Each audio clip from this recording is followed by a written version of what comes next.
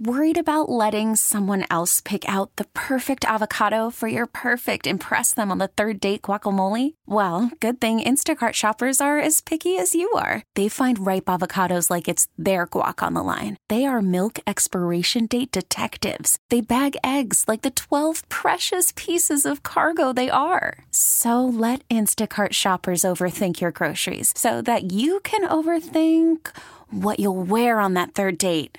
Download the Instacart app to get free delivery on your first 3 orders while supplies last. Minimum $10 per order. Additional terms apply.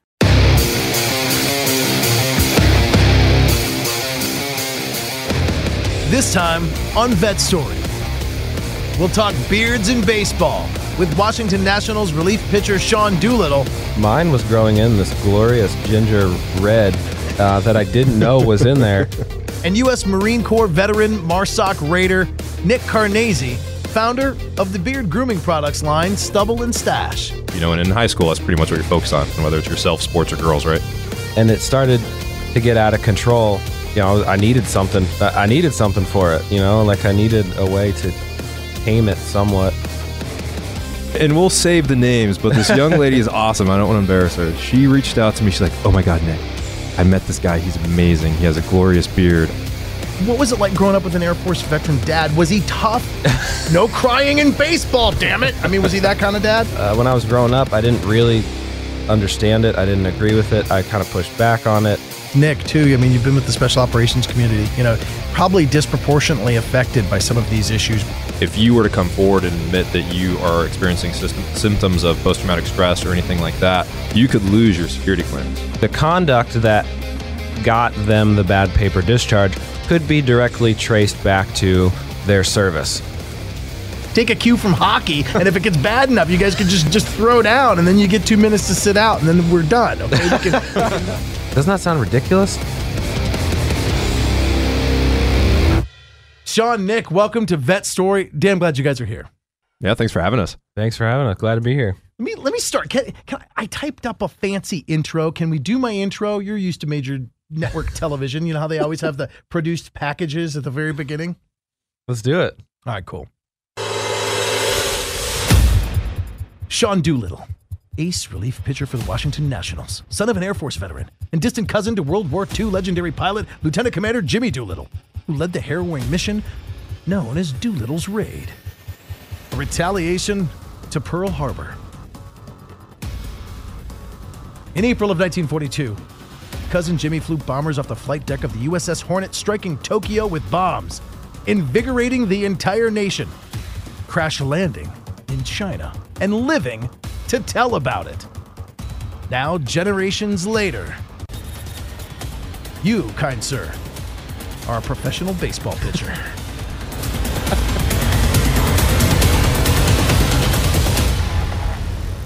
I'm sure cousin Jimmy is proud. Oh my gosh. No, and I'm sure he is, man. You're a relief pitcher for the damn Washington Nationals. It thrills me to know you, and we're going to talk a little bit more about that military story in just a second. And Nick Carnese, we've already been a guest, so you don't get fancy intro music. Hey, it works for me. Former Naval Academy grad, as I said in the intro, MARSOC Marine Intel officer, crayon eater, and a founder of... I just threw that in there because we're Navy Marines. I bust on them all the time. Yes, founder of Stubble and Stash, and killer story, dedicated and in honor, tribute, and constant remembrance of your bro who gave the ultimate sacrifice in Afghanistan, Justin. Yep. And since then, that fateful day, you've been growing the beards out, and now supporting bearded badasses everywhere with the vet beards and a line of grooming products called Stubble and Stash. Nick, friend of the show, man, glad to have you. Hey, thanks for having me back. Let's start off with how we're here together. Okay, both beards. I know how we know each other through Stubble and Stash and through veteran service. Sean, how did you guys get connected? How do these two worlds combine? Well, I guess it started back when I started growing a beard. I'd never had a beard before. In college and coming up through the minor leagues, I had to be clean shaven, and I got to the big leagues in 2013, and the bullpen said we're gonna grow beards. We're gonna do a bullpen thing, and we're all gonna grow beards, and so I started growing it. By probably by the time the season started, most of the other guys had given in and shaved it, whether it was too itchy or it was out of superstition. They had a bad outing, they shaved it, they got rid of it. But mine was growing in this glorious ginger red that I didn't know was in there. And so I decided to keep it, and I just didn't cut it for several months. And it started to get out of control. And I think, I needed something. I needed something for it, like I needed a way to tame it somewhat. What was that, 2014? Yeah, do you remember a girl was trying to impress him? Ooh. Yeah, I think you're at Walter Reed. Oh my, yeah, that's right. And we'll save the names, but this young lady is awesome. I don't want to embarrass her. She reached out to me. She's like, "Oh my God, Nick, I met this guy. He's amazing. He has a glorious beard. I want to give him some product." I'm like, "Okay." And I think that's how you first got your hands on it. That's it. And I mean, she's awesome, but she didn't know, she didn't know more than just like, here's this amazing guy doing great work with veterans, and he has an awesome beard and never heard of this company before. And she wanted to, get some goodwill from him, because she doesn't know. Maybe he's single, right? No. But yeah, I remember when she reached out about that. I was like, this is awesome. That's cool. But it also flashes me back to Kevin Costner's movie, For the Love of the Game, right? That actually happens for some ball players, not you, Sean, but that's got to be a hazard of the game, right? I mean, like, you're in the Holiday Inn bar at the end of the night, you finish your game, nobody else to talk to, and everybody's, "Hi, what's your name?" Does that really happen? I can't say if it happens or not. I'm very happily married, so I wouldn't know. Okay. That would explain a lot of crappy performances on the ball field sometimes, where you just can't excuse, like, why did the guy not hit? Come on, you really 0 for 7? Come on. And then maybe it's because he spent a little too much time in the lounge and not enough time, in the batting cage. Not enough discipline, right? That would be me. I would be a washout even in the minors. The second somebody knew my name and wanted to buy me a drink or give me grooming oil for my beard, I'd forget it. Okay. Beards in baseball. It used to be a postseason thing when, guys got into playing in late September and October, and then you'd see the beards really come out because out of superstition, like, they don't shave, right? Is it now are a lot of players just embracing it and it's like a thing? Like, yeah, it's year round. It's a thing. Like playoff beards. What you mentioned, they're big in hockey. It probably is the biggest sport, but they're also pretty big in baseball. Baseball players are incredibly superstitious, and that's one reason that a guy might grow his beard out. But I think we're just seeing guys now over the last maybe 5 years or so, just kind of doing it to maybe show their personality a little bit. Several teams have kind of loosened the reins on some of their team rules or their grooming standards or whatever you want to say. But and I think some guys are just taking advantage of that, and I think it's cool because you get to kind of see. Like I said, it kind of just shows the guy's personality, and there's it seems like there's one or two really good beards on every team now. Yeah, and the Nats were impressive. I'll say this, you guys have some really good beards on there. Thinking of yours, we'd be remiss if we didn't say Harper. He's got a solid beard. Tanner, he had a really good beard. Yeah, Tanner and Sean Kelly, both have really good beards. Tanner Strasburg has a pretty good beard. Strasburg? Yeah, I'm trying to get him to maybe grow it a little longer. I think it could look really cool. Yeah. I agree. Yeah, like Tanner's, get it to where Tanner's at. Who I miss is Worth. He was scary Jesus out there, man. That thing was bad. I'll tell you, when I got traded over here, I was super intimidated by him. He was like the guy that I was like a little nervous about going and introduce myself to. He just has this look about him, but he was an incredible leader for this team, and I'm very lucky that I got a chance to play with him. Yeah, wishing him the best. Right on. Rendon does kind of a crossover thing with his facial hair. I like it. He can go beard, he can go, goatee. I mean, he can slick it up. It can look real aerodynamic. And as you can see here, Nick, and don't bust my chops, but I don't have a lot of facial hair going on, but what I do have is neatly trimmed, like like a baseball field. Got the soul patch here in the center. Is that respectable? Does Anthony Rendon get respect for his facial hair, or do you guys tease him? No, I liked his look. He's got the full like goatee that comes down, several inches. Especially last year when he had long hair last year. When he paired it with that, it looked really scary. He's dreamy.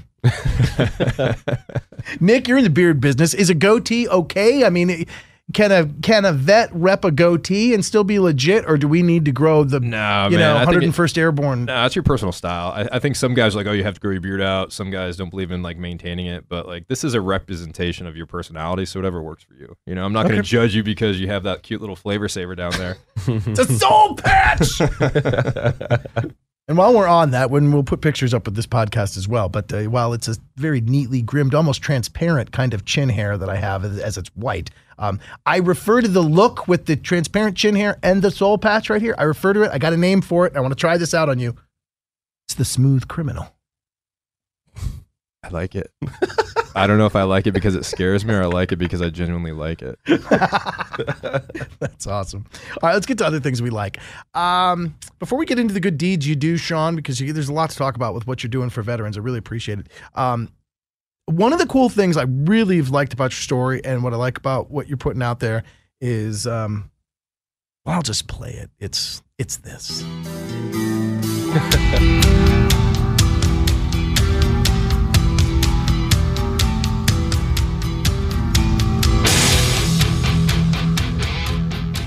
Now it's Metallica. I'm kind of requesting permission to use this in the podcast as I play it, so please, no lawsuits. Come on, we love you guys. You came to the Nationals from the Bay Area, from the Oakland days. You met Metallica. Talk to me about that. Yeah, I've had the privilege, I guess, of meeting him several times.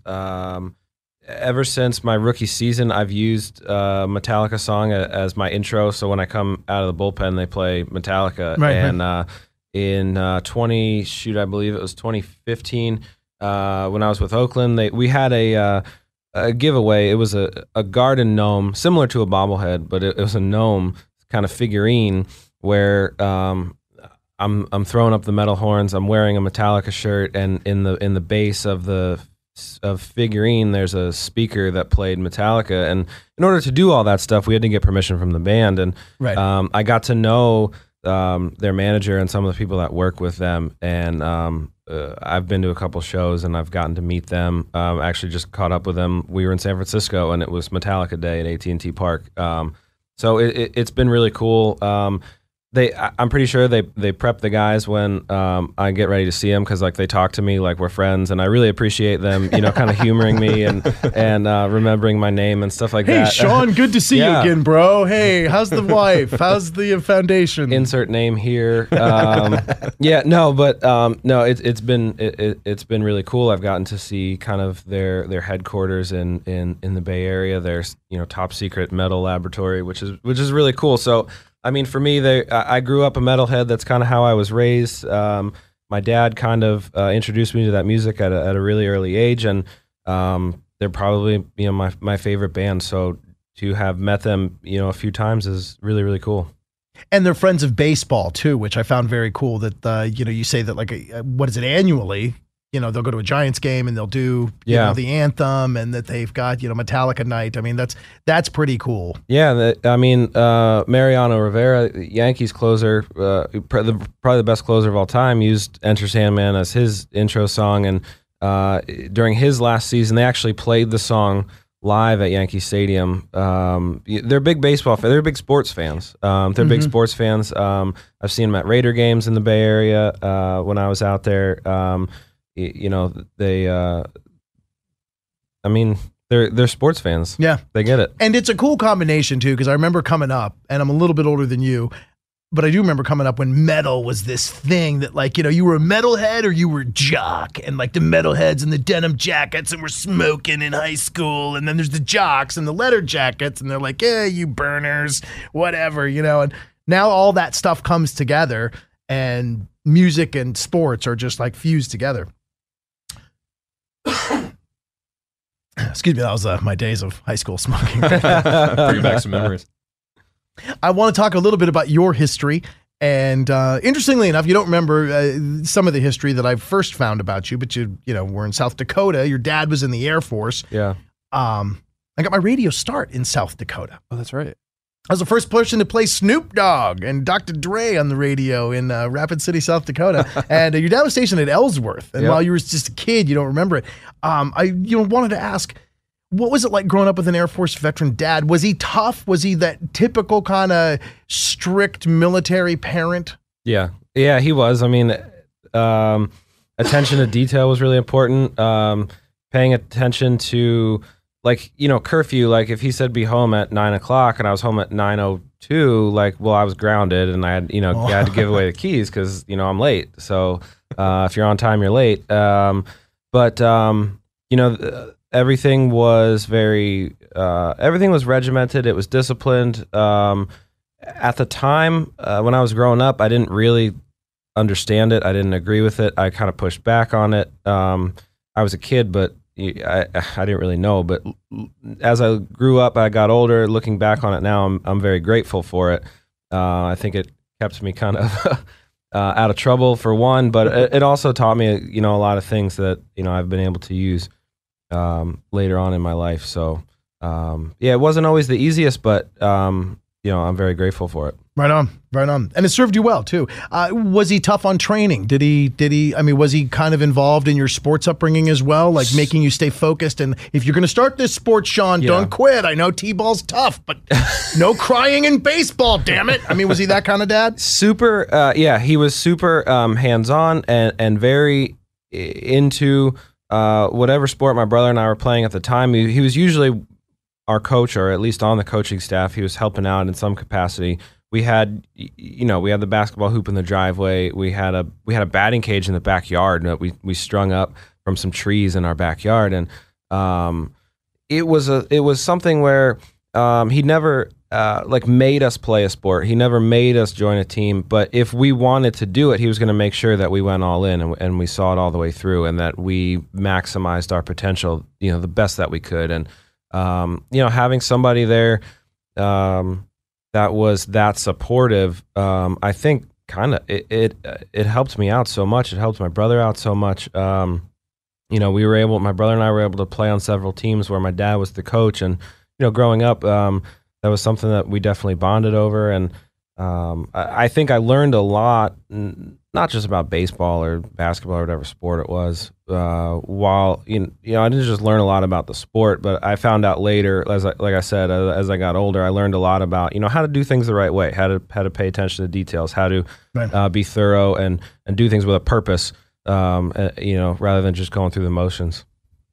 And Nick, your upbringing had to be similar too, because, getting into the special operations field of the Marine Corps and being an intel officer, you guys couldn't cut corners. You're just not forgetting to pack something when you're on the AFPAC border. And does anyone have, I forgot my extra clip. You're not forgetting shit like that. No, absolutely not. And, when I was growing up, my real mentorship came from, I was a member of a Marine Corps Junior RTC program at my high school, which going into high school is the first year, and I kind of, had that little judgment about Jay ROTC kids, right? But it turned out to be an amazing organization. And at the time, my home life wasn't exactly ideal. My parents were going through a pretty gnarly divorce, but I had two Marines, Major Barker, who recently passed away, and Colonel Romero, and they were that stand-in, father figure type when it comes to that type of discipline, and really, really kept me in line. I have some memories of discipline being enforced, reinforcing all those different things, the attention to detail, being selfless. Not thinking about yourself, and in high school, that's pretty much what you're focused on, whether it's yourself, sports, or girls, right? The top three, right? Well, needless to say, you guys obviously had some good mentorship and some good attention to detail, because you guys have gotten to the top of your fields. I'm kind of questioning, maybe they were too lenient on me. I only got as far as radio in this studio right here, so maybe I should have rethought. Hey, this is an awesome studio. Hey, real quick, I know we teased it in the very beginning, but I did want to ask, and maybe I should just, bring back the Hollywood music. Lieutenant Commander Jimmy Doolittle, the tide that turned World War II. Doolittle's Raid. Is that really a true story? Obviously I know in history it's a true story about the, famous raid off the deck of the USS Hornet.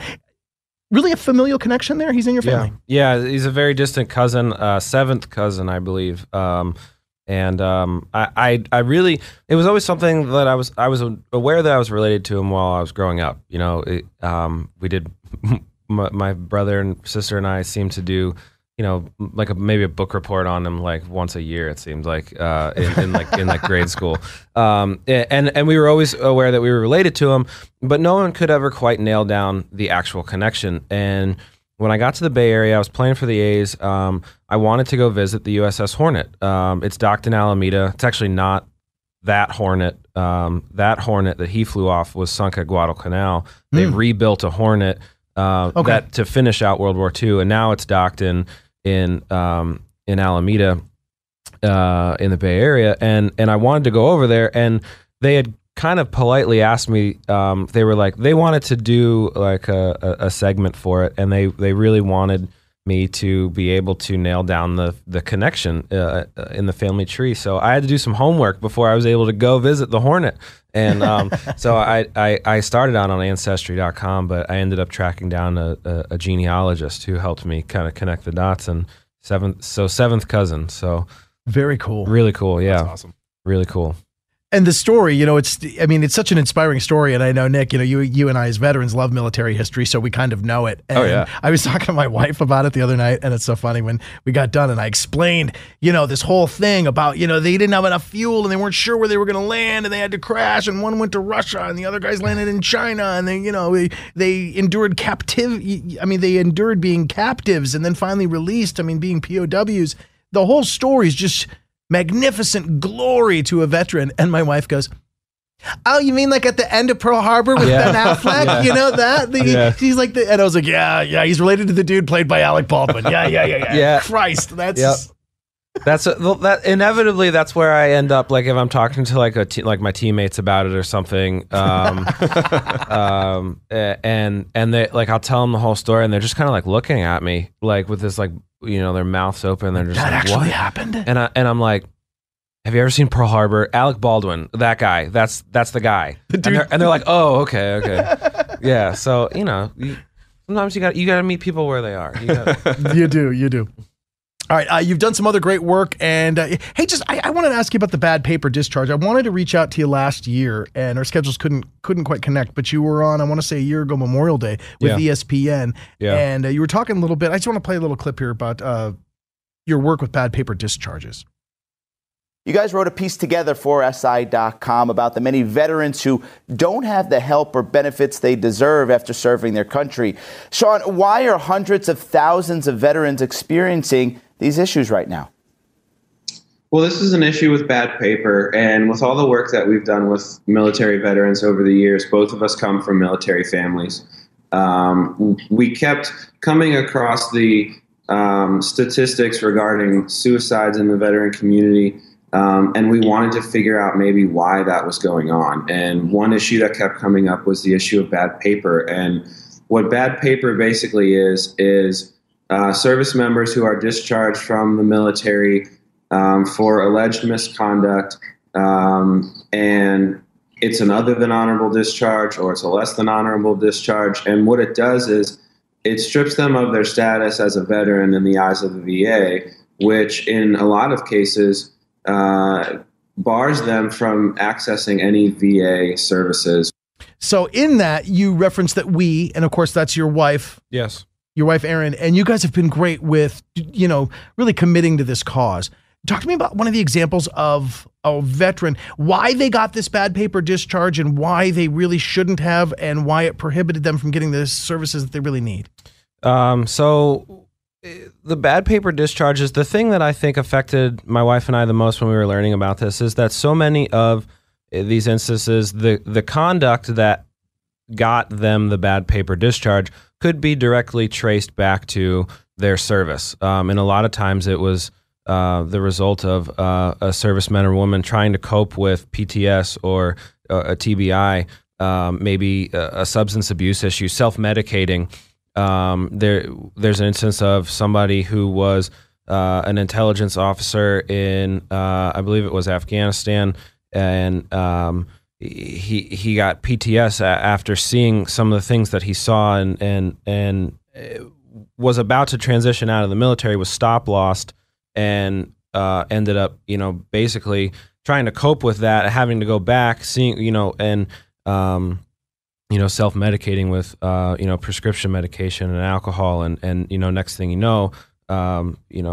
he's kicked out of the military with a bad paper discharge, and too often, at least I think it has to be stated that we were just advocating on those for those cases, the men and women whose alleged misconduct is directly traced back to their combat experience, their military service. There are, cases of dishonorable discharges that have nothing to do with this, and that's not what we're talking about. But originally the GI Bill, when it was set up in 1944 after World War II, these men and women, everybody with any discharge other than a dishonorable discharge as a result of a courts-martial would be eligible for VA benefits. And, right now the appeals process for these men and women to appeal their discharge status, it takes years, 3, 4, 5 years in some cases, where they're waiting without any benefits, without any mental health support, without any, general health care support. We just felt like at a time when we're still losing 20 men and women a day to suicide, military veterans a day to suicide, that this is something that maybe need to be talked about a little bit more. And in the months since then, it's almost been a year since we wrote that op-ed. We've seen the needle move a little bit on bad paper issues. Last December, the Fairness for Vets Act was passed. Now there is required screening when a military veteran is released from the military. Prior to their release, they're screened by a mental health board. So if they have any issues, mental health issues, or general health issues that stem directly from their service, they will get treatment for it. Right. So, hopefully this is it's a good starting point. Well, really appreciate you lobbying for that, because you were out in front of it, as you'd mentioned, the piece of legislation that went through about December or whatever is going to look at that. And in your experience, Nick, too, I mean, you've been with the special operations community, probably disproportionately affected by some of these issues. Oh, absolutely. Especially when people are still in, right? So in the intelligence community, most of us have like a TSSCI clearance, which is at the higher echelon. But even every operator has to have at least a secret clearance. And when I was in, if you were to come forward and admit that you are experiencing symptoms of post-traumatic stress or anything like that, you could lose your security clearance. And so that kept a lot of guys quiet. I was going to say, and then guys bottling it up. Yeah, guys bottle up, and they're, amazing on the battlefield, doing great work, and then they come home and their home life is a mess. It's just awful, and it just builds and snowballs. And fortunately, that has since been changed. But you do have people that have experienced that, no fault of their own. Sure. They did what their nation asked, and then they're left out in the cold. And me personally, I get all my healthcare through the VA, and I would be I would be in a really bad spot if I didn't have that, right? And to deny that to men and women that serve bravely and become victims of their own circumstance. And, it's easy for people to judge. And again, we're talking about these folks that are not dishonorably discharged for bad inappropriate conduct, right? These are people that, Sean just mentioned. But it's easy to cast judgment. But when you're in that dark spot, right, like you're not thinking necessarily in a rational way. Mm-hmm. And people do things that can impact the rest of their life. Yeah. And it's not fair when you have, especially young men and women that don't have those coping skills, that fall victim to this and do something, and now they're adrift, right? So it's I thought horrible. From the second I saw it on ESPN, I thanked you for doing that. And you were still with Oakland then, so I was technically rooting against you, but I still was like, this guy's all right. I mean, I'm really glad we picked you up and brought you here to Washington. So thank you very much, guys. Wrapping it up, what else did I want to ask? Oh, yeah, my brother-in-law told me to ask you this. Is it ever purposeful you hit the batter? I mean, we're really, and I know this is a podcast and you might not want to go on record and say this, but for the record, not a whole lot of people listen to this podcast. So if you reveal anything here, not too many people will find out. No, but I mean, how often is it that you want to edge the guy off the plate a little bit? Or I mean, it's real, right? Yeah. So this is one of those like unwritten rules of baseball people talk about all the time. Like the game is supposed to police itself, right? Like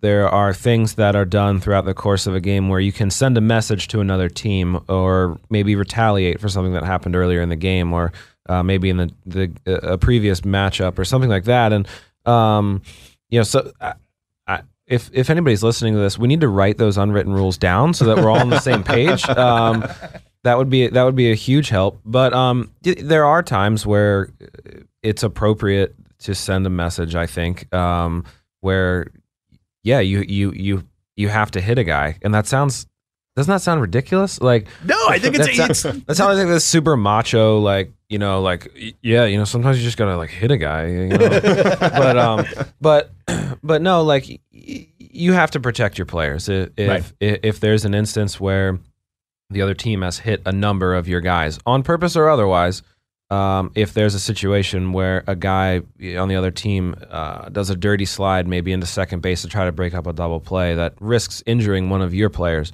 it kind of also has to be a perfect storm where the situation that you're pitching in has to be the right situation, because you're going to put a guy on base. So it can't be in a close game. You don't want to give up the game just to make them just to make prove your point. Yeah, and so that makes sense.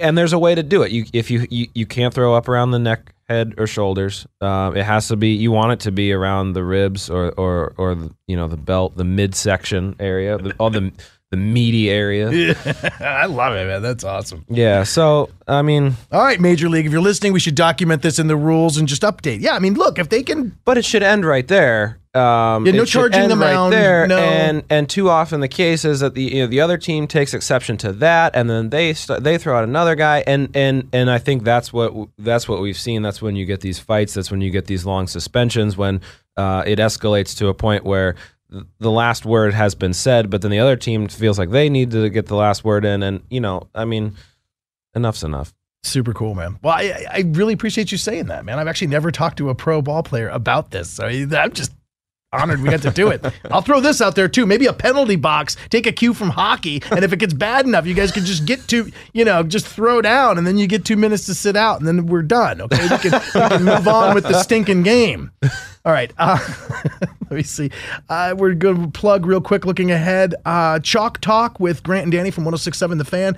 You guys are doing something soon. Tell me about that. Yeah, we're just going to get together, do a little Q&A at DC Improv. I believe it's June 6th. Okay. And at 7:00, we're just gonna kind of talk sports and hopefully a little Star Wars. I don't know. I really don't know what we're gonna talk about, so you gotta come check it out. Nice. Yeah. And you're a Star Wars geek too. Yeah, I'm a geek. Yeah, I'm a big geek. If the glasses didn't give it away. We're on radio, but no, I'm gonna take a picture. I look like a geek. No, you know who you look like, and I'm gonna take a picture of this because I saw this in the Washington Post recently. But did somebody? Is that really a true story? Did somebody really think you were Seth Rogen on the subway? No, they didn't think I was Seth Rogen, but all right, the whole story. I got to tell the whole story. Okay, so this is right after the season. We were still here in DC. There was a party at the stadium for all of the workers who work at Nats Park, the security guards, the vendors, the ushers. They were having like this big party. My wife and I went over to say thank you, and we spent some time there talking to some people. But then we went out for a date. I think we were going to dinner or something. The rest of the night after is a blur because of this. But we were taking the metro, and there was a group of like teenagers. One of them came up to me, and he was like, "Hey, you know who you look like?" And this is like right after the playoffs, so we've been getting a lot of attention. I just done like a meet and greet at the stadium. I was in like that mindset where I was like, "Hey, yeah, nice to meet you," and so I thought this kid was gonna be like, "Hey, you know who you look like?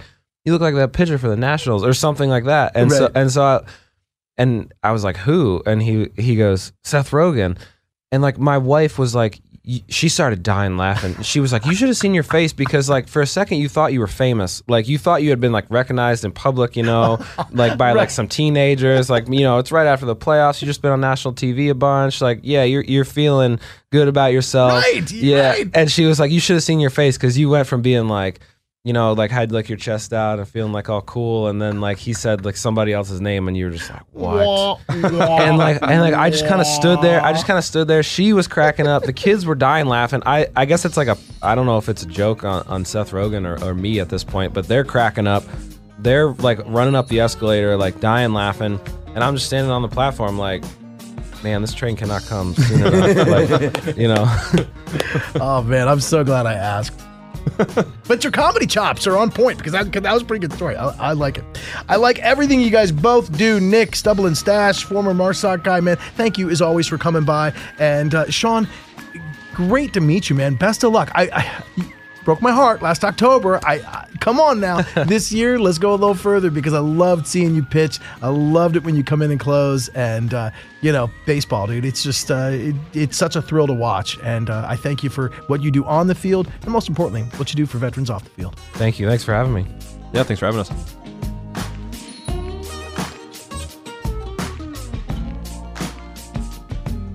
Special thanks for this episode go to Walter Johnson High School in Bethesda, Maryland for teaching me history and helping me remember the impact of Doolittle's raid. Lieutenant Commander Jimmy Doolittle and the crew that bombed Tokyo. Thank you very much. Also, special thanks to the Washington Nationals and Sean Doolittle himself. They play right up the street from the studios where we are recording this in Washington, D.C. Go Nats. Metallica have loved the music lifelong. Thank you for being a part of the entrance for Sean Doolittle every time he takes the mound, and for the clip we used during this podcast. Would also love to extend a hand out to the members of Metallica and say that we would love to have you in the studio sometime soon. More special thanks to Nick Carnese of Stubble and Stash. You can find those grooming products at stubbleandstash.com. And a special shout out to all the MARSOC warrior brothers out there. Thank you for everything you do. For ConnectingVets.com, I'm Phil Briggs, and I'll talk to you again on another episode of Vet Story.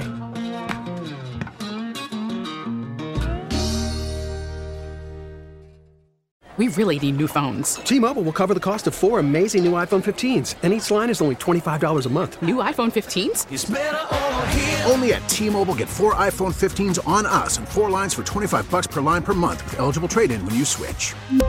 Minimum of 4 lines for $25 per line per month with autopay discount using debit or bank account. $5 more per line without autopay, plus taxes and fees. Phone fee at 24 monthly bill credits for well-qualified customers. Contact us before canceling account to continue bill credits or credit stop and balance on required finance agreement due. $35 per line connection charge applies. See T-Mobile.com.